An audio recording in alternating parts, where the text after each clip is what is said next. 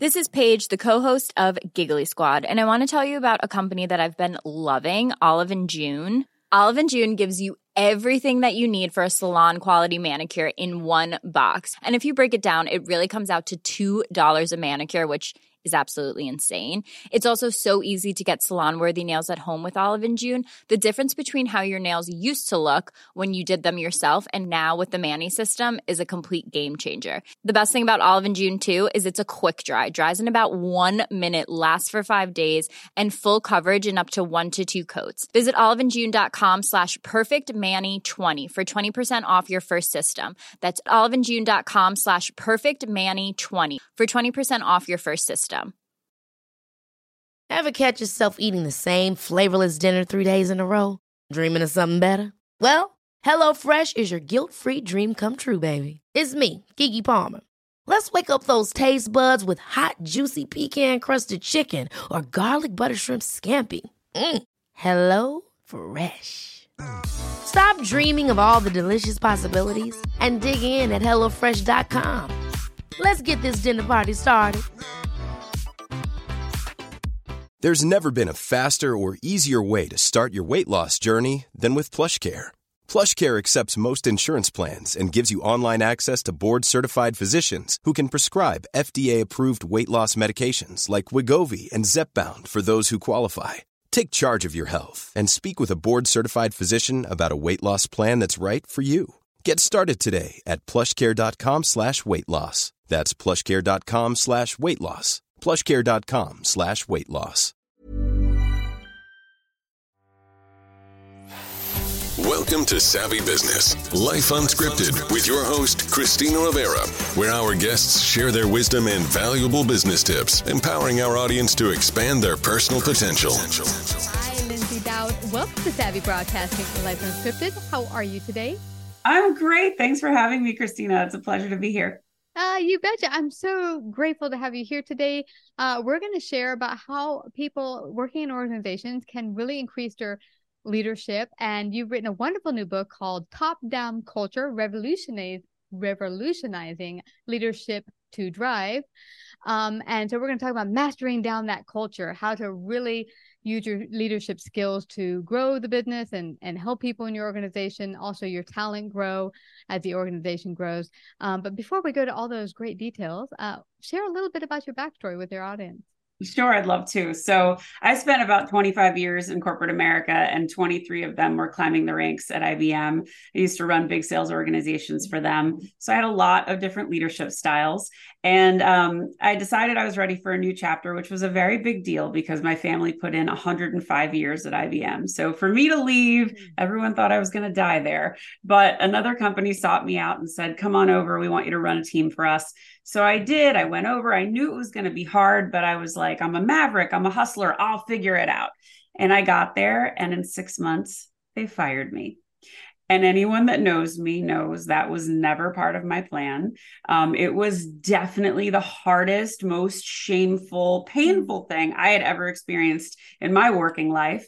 And took me about a month before I could even talk about it. And I asked myself 3 questions. I said, what am I good at? What do I love to do? And how can I help people the most? And what I knew better than anyone was how to create irresistible culture that drives results. I knew how to build sales leaders. I knew what good leadership looked like. And I certainly knew what terrible leadership was because I had just experienced it. So that awful moment gave me the fuel to start my company, Heartbeat for Hire. And in the last year and a half, I wrote my book. I started a podcast. I had got a few awards. And today I'm a speaker and a coach and a founder and an author and a podcast host. Yes, and much more to come. I know. Yeah. You know what I love about this, Lyndsay? I think so much of businesses, and we have a lot of business owners listening in, forget that culture isn't just the wonderful talent that you hire for your business, meaning lower staff, but really it's the entire leadership from management all the way up to president. Part of what makes up a wonderful company with great culture is leadership. And do they have the ability to lead? And, I see often in many companies that seems to be lacking. Why do you think that is? Well, I think one thing I just have to start with saying is people don't quit companies. They quit managers. Yes. And the reason my book is called Top Down Culture is because you have to model it at the top. And if you're the kind of leader that jumps up and down on tables and yells at people and embarrasses them, you cannot expect your people to have a different flavor and a different style. Mm-hmm. And when you model heart-centered leadership, that's what people will mirror back to you. Now, where I think things tend to go wrong, and I came from sales, and sales is the hardest of all of the climates. So I figure if I could figure sales out, I can handle the rest. But with sales, what happens a lot is they'll take the top performers, the ones who are blowing it out of the park, and they'll say, we need to magnify those results and we need to make them a manager.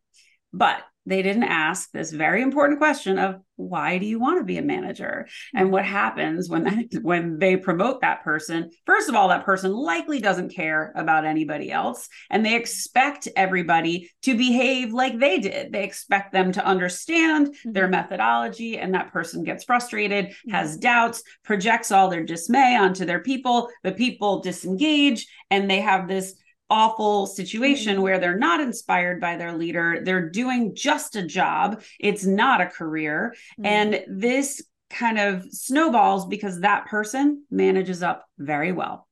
So it's just this wretched cycle that we've been doing wrong for so long. Yeah. And part of I have a whole bunch of fixes. If you want to hear some, I'm going to share. I want to ask you one really quick thing. You said they manage up really well. What does that mean exactly? So what it means is they can cover their butts, and it means that they can really make it appear they've got everything under control and their people are doing great. When in reality, their people are struggling. Their people are probably very stressed, very anxious, uninspired, disengaged, not collaborating. I could go on, but yeah, got it. That's what I mean by that. I've been there, and it's interesting because I've consulted for mid-sized and super large enterprise businesses, and I walk in and I will have meeting with the C-suite, executives, and then I'll talk to all of the administrative staff and accounting and sales, and it's like two different worlds.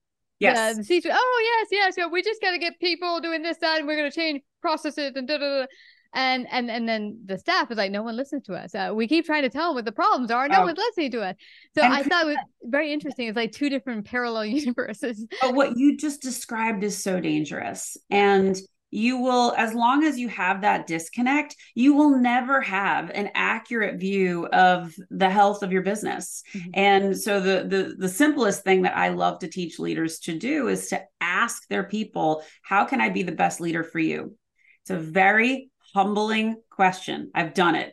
And you will get different answers from everyone you ask. And everyone has different needs based on age, tenure, goals, career aspirations, whatever. But when you understand that, you can advocate for them, you can support them, you can share the spotlight, you can recognize what talent you've got on your bench. It's an incredibly it's an incredible trust building question. And if you're smart and you use that to really connect with your people, you will avoid that disconnect, and you'll really be able to understand what your people need and how you can support them. Wow. I love that. That's how some of the best businesses have exploded with their customers, which is the idea of coming from service. Yes. And you can do that internally. It doesn't have to be, we only do this outside for our clients, but if you do it with your employees, the internal customers, you can grow your business that much stronger. And it's interesting when you say that, because I'm guessing when you tell them, hey, what do you need from me so you can do your best job? Mm-hmm. It gives them permission to be like, oh, well, no one ever asked me that. I have kids at home and I want to make sure I can be a good mom, but I want to work 9 to 5 and give you my all. If they know that you'll give them that leeway, they'll come and they'll probably, give their last dying breath because they know you got their back. It's like, So what you're describing is psychological safety. And that initial question leads to that. And the psychological safety, I was on a podcast once and this woman said, I heard psychological safety means you can just mail it in. And I said, no, it is the exact opposite. Psychological safety is giving people the autonomy and the latitude to knock it out of the park. It's saying, I've got your back. Now fly, do it. I got you. If you fail, I'm here to help pick you up. And when you can support your team that way, they'll take risks, they'll collaborate, they'll innovate, they'll be inspired. And that is a whole different ballgame than micromanagement, which is the antithesis of what we just described. Micromanagement is a hugely insecure style of leadership. And it essentially says to your people, I don't trust you. I don't trust you to manage this process on your own. So I'm going to have to stick my neck in and find out what you're doing every step of the way. That's not inspiring. That's not coaching. That's not leading. That's just managing a process. And it's unfortunate. And you know what's interesting about it? I've had leaders, bosses, managers like that. And you walk in and you begin to distrust yourself. Their distrust in you begins that you have no trust in yourself. I got to a point that whenever she was questioning my emails or what did you do here, there, I would go oh, I'm scared to press the button. That's right. It might be you can't operate, your staff cannot operate to their fullest potential. They are going to make more mistakes if you operate that way. It's so true. And Christina, I'll tell you a little story. I was, the company that fired me, that manager, said to me once, we had just gotten off a call and she says, I don't like how you did on that call. You didn't represent us well. You didn't represent the company well. You better do better next time. How do you think I did the next time? I was so stressed. I was so worried. I wasn't relying on my sense of humor, my ability to read people, my ability to read the room. I couldn't focus on any of that. I was just focused on the words coming out of my mouth. And it sucked. I wasn't good. And I knew I wasn't good, but I couldn't get out of my own way because I was so anxious that I was going to do a bad job. And I did. And that's the difference between giving your people that support and that power of, you got this. I trust you. Go. Yeah. You watch people absolutely stick their neck out and do things they never thought they could do. Well, I'd like to hit this from two angles. For one, I'd like us to explore anyone who's listening in, business owner, they have a bunch of employees. How can they begin to see, am I a good boss? Do I need to work on my leadership? Where do I begin to see where my strengths or weaknesses are? And then I'd like to go at it from the angle of, say you're working for someone, what can I do to be my best leader in the role? Yeah. So, I mean, one of the things, we talked about that one important question. That question will yield all kinds of things, but you have to be open. You have to be willing to accept some feedback, because if you're going to be vulnerable and ask that question, they may come back and say to you, hey, I don't like the way you embarrassed me on this call, or I don't like the way that you tell me to do stuff in front of other people. Whatever that feedback is, listen, take it, don't get defensive, and say, okay, I'm going to work on that. Even if you don't believe it, because you're trying to build trust. And trust is your currency. Without trust, you've got nothing. There is no chance that your team is going to rise up and do incredible work if there's no trust. They'll mail it in. And a good litmus test is, how are your team calls? Is there engagement? Are people talking? Are they raising their hand? Are they volunteering? Because if none of those things are happening, you've got a problem. But one of the great tools that you can use, there's two. One is leveraging recognition. And this one is so easy. It's just the quickest tone change you could possibly have. If you start saying, say to yourself first, I'm going to start recognizing people on my team. And most managers have some kind of a budget, whether it's points or dollars or something. I always exhausted those budgets, and I always came back asking for more. It was so important to me that I gave away every single thing that I had. And I was perceived as a generous leader. And what that did was, whether I was recognizing somebody for closing a deal, or approaching a client in a different way, or helping somebody on another project, my team understood that I was always going to be sharing the spotlight for them. Now, the other tool is delegation. And delegation is not just getting stuff off your plate. If you took the time to ask what your people need, what do they like to do? What are their career aspirations? You're going to get all this intel. Somebody might be like, I love analytics. I love presenting in front of people. I love building PowerPoints. Oh God, who loves doing that? Someone out there. Love spreadsheets. Whatever those things are, take those things and say, hey, we have a call coming up. There's a presentation that has to be put together. I'd love you to run point on it and present. I've got your back. We'll tag team it. but I want you to have a chance in the spotlight. Mm-hmm. And what happens is the rest of the team sees this person getting this opportunity, and they call and say, how do I do that? How can I get involved? And all of a sudden, your entire landscape has changed. You're not minimizing the tough work. You're asking people to do more than they normally would, but you're giving them a whole lot back. And it feels so much more rewarding. They're so much more engaged. And when you do all these things, the environment that I created, people were knocking down the door to be a part of it. I got calls every week. Lynn, how do I get on your team? When are you interviewing? When are you hiring? Do you have any open recs? Mm-hmm. All the time. And that tells me I created the environment that everyone wanted to be a part of. And it gave my managers that were reporting to me opportunity to do the same thing with the people reporting to them.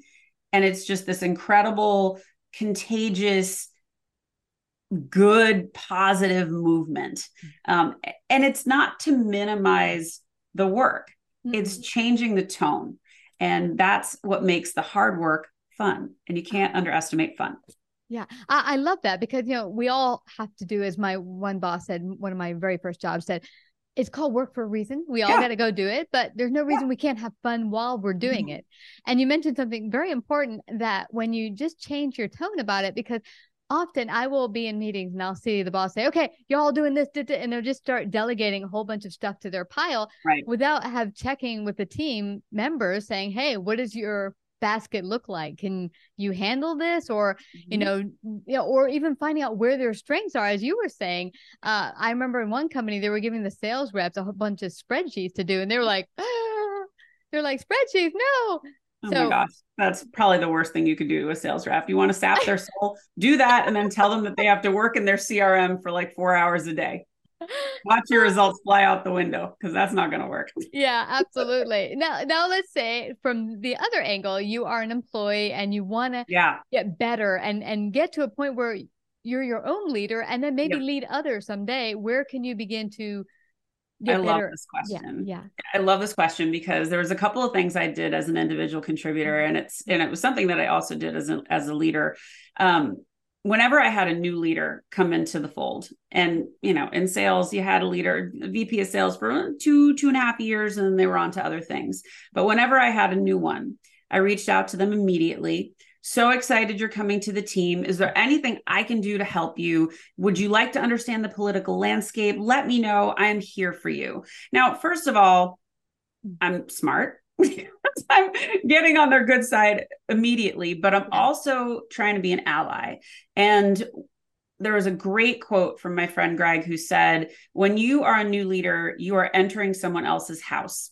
And the worst thing that a leader can do is to jump into a new environment and be like, okay, new sheriff's in town, let's do this. And everything changes. You haven't taken the time to figure out what's working, what's not working. It's really important. So to be an employee and offer, hey, I'll help you. I'll show you what's kind of working and what's not working. That's incredibly useful to a new leader. It's really, really smart. Yeah. But there was many jobs that I had where I didn't have HR direct reports, but I had a team of people, and I had to make my team the most fun to work on because everyone had choices. They could have gone and worked on other accounts. I wanted them to be with me. So my job was to say, okay, I understand our client. This is their strategy. These are our goals. What can we do to support those goals? And I created this environment where people were like, oh no, she's going to tell me to go call on the client. She's not in my way. Because there was a lot of gatekeeping in that job. I didn't do that, but there were other leaders in my role that were doing that. And they hated working with that. Like, they're not going to let me call on the client. I was like, I'm one person. I've got a huge client. I need you guys doing this. Just tell me first what you're going to do so I can advocate for you. Yeah. Now, again, these people didn't report to me. They had choices. But by giving them the latitude, same thing, whether I was a leader or not, giving them that space and saying, I got you, sell it to me first, let me understand it. And then I can go and make sure people know that this meeting is happening, and they can start to ask questions about it. So there's all kinds of ways to step up and lead. And the other thing, when you're having those one-on-ones with your manager, say, hey, I'm really interested in getting into management. What kind of training do I need to take? What's our program in our company to support up and coming managers? Do you have a RISE program? That's like a pretty common name for those. Like, we're going to tag you and say, oh, Christina's a promising leader. We want to put her through this program. Yeah.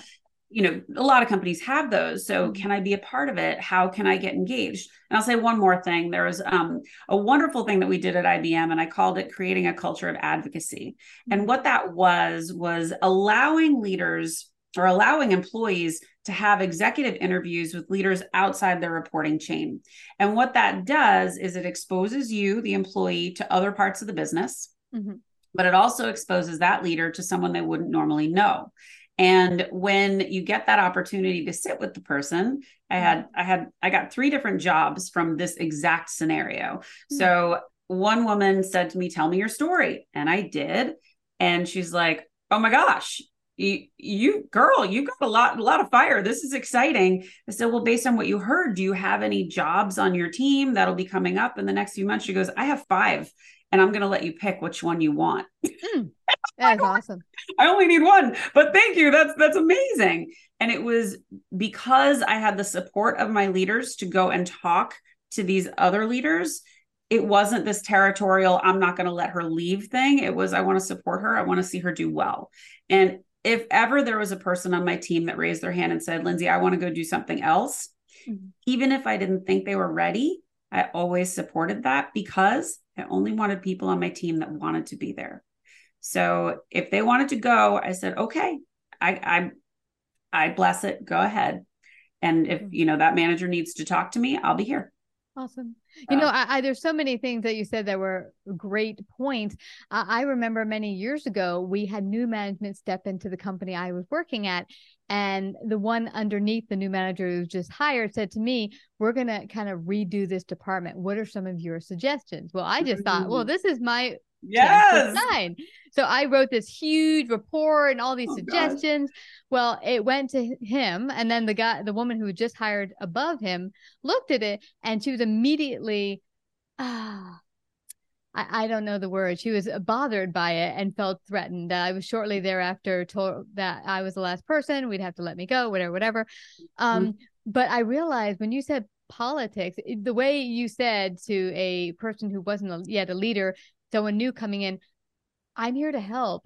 I could let you know the landscape, the politics. Let me know how I can serve you. Yeah. Coming at it from a service perspective. Because I just thought, I got a whole bunch of changes. Let's do this. I know. And you really have to bide your time with that feedback.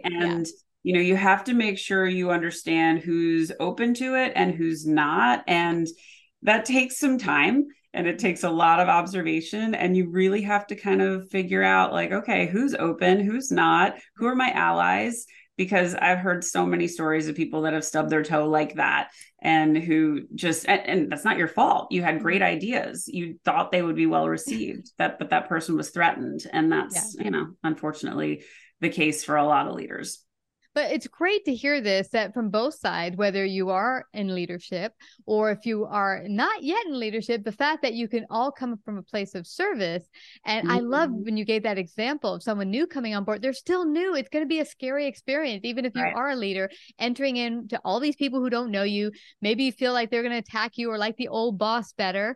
And this way, if you all come from a place of service, you can make them feel comfortable, and then therefore they can also work together with you. It'll be be awesome. You just said something that I think is so important, and that is there's no leader on the planet that knows everything. And when you are going into a new job, you can't know everything. And I think there's this unrealistic expectation, especially when you're a new leader, that, oh my God, if people don't think I know everything, I'm doomed. Yeah. But the best thing is when you can be vulnerable and say, hey guys, what's working? What's not working? What are the things you've loved about this environment before? What are the processes that really work and what needs fixing? First of all, you're making yourself vulnerable. You're making yourself authentic. You're making yourself relatable, which is all things people crave from leaders. It doesn't diminish your expertise. You got the job for a reason. It's smart because you're basically taking the collective capital, the brain trust of the people there to say, okay, guys, what can we build on to improve? I mean, I had this amazing, amazing leader. She's a very dear friend of mine still. And she moved on to another job, and this other woman came in behind her. She never took the time to ask us what was going on.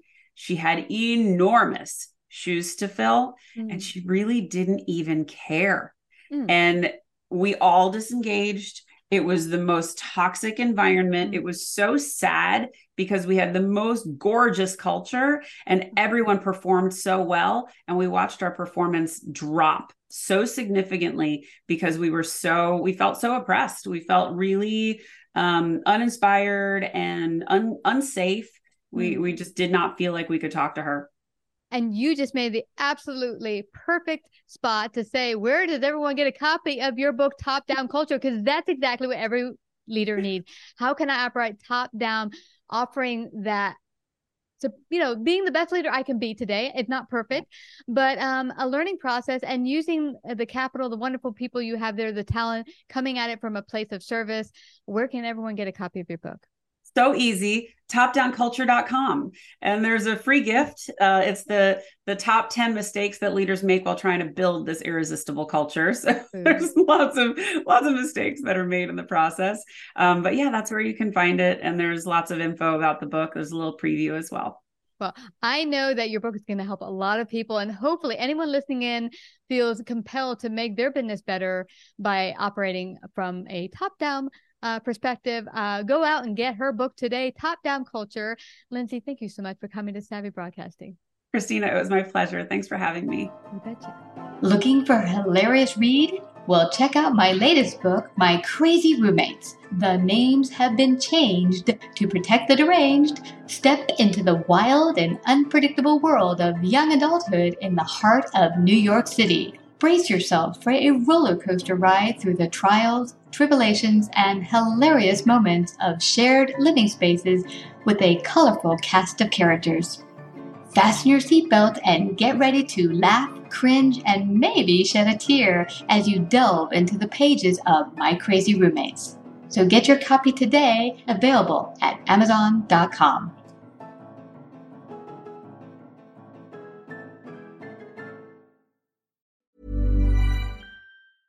Even when we're on a budget, we still deserve nice things.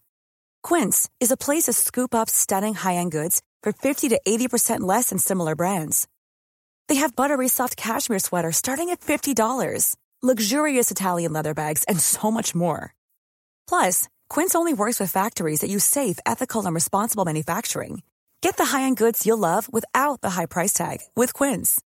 Go to quince.com/style for free shipping and 365-day returns. Mom deserves the best, and there's no better place to shop for Mother's Day than Whole Foods Market. They're your destination for unbeatable savings, from premium gifts to show-stopping flowers and irresistible desserts. Start by saving 33% with Prime on all body care and candles. Then get a 15-stem bunch of tulips for just $9.99 each with Prime. Round out Mom's menu with festive rosé, irresistible berry chantilly cake, and more special treats. Come celebrate Mother's Day at Whole Foods Market.